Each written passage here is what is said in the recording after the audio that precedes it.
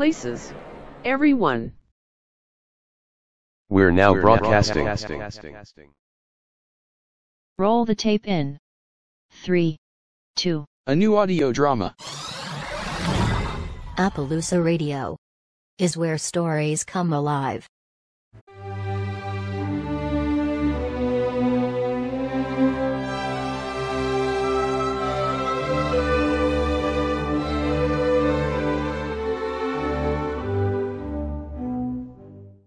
Dog, Man, and a Cessna.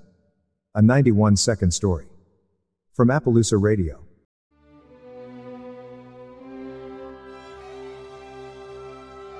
He opened the electronic lock to the Airbnb unit. Looks pretty chintzy. Very run down. Not pretty like the pictures.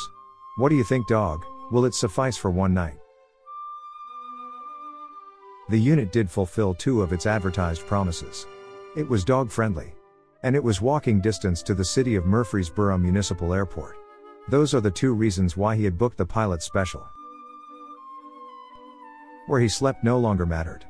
Once, he would not stay at any place with less than 5 diamonds. Now, a bed was a bed. This was stop number 3 on his cross-country trip to the medical center in Greensboro. Flagstaff to Salt Lake City. Salt Lake to Little Rock.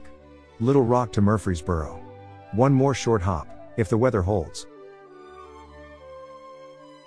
He had once played professional golf and had actually made the top 10 in one tournament. That had been at Greensboro. Nice place. Lots of trees. He stopped playing on the PGA Tour when he realized he could make more money designing golf clubs. He hired a couple of very bright engineers, leased a facility in Salt Lake, and the money started pouring in. For this trip, he could have flown commercially, but he was, above all else, a pilot, even if his body was now filled with fast-growing beasts, devouring his very being. And, he knew, this might be his last flight. The dog knew. He knew everything.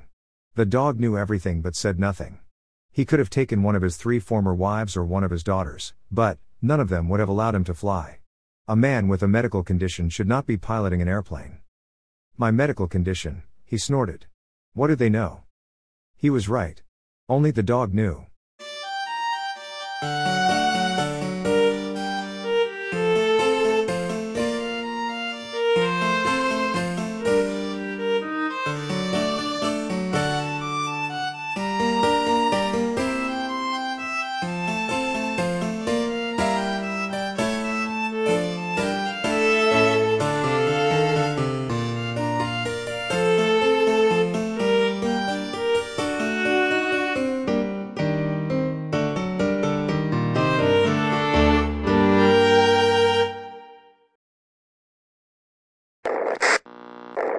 Appaloosa Radio is now webcasting extremely short fiction stories, that is, audio stories that are about 90 seconds long.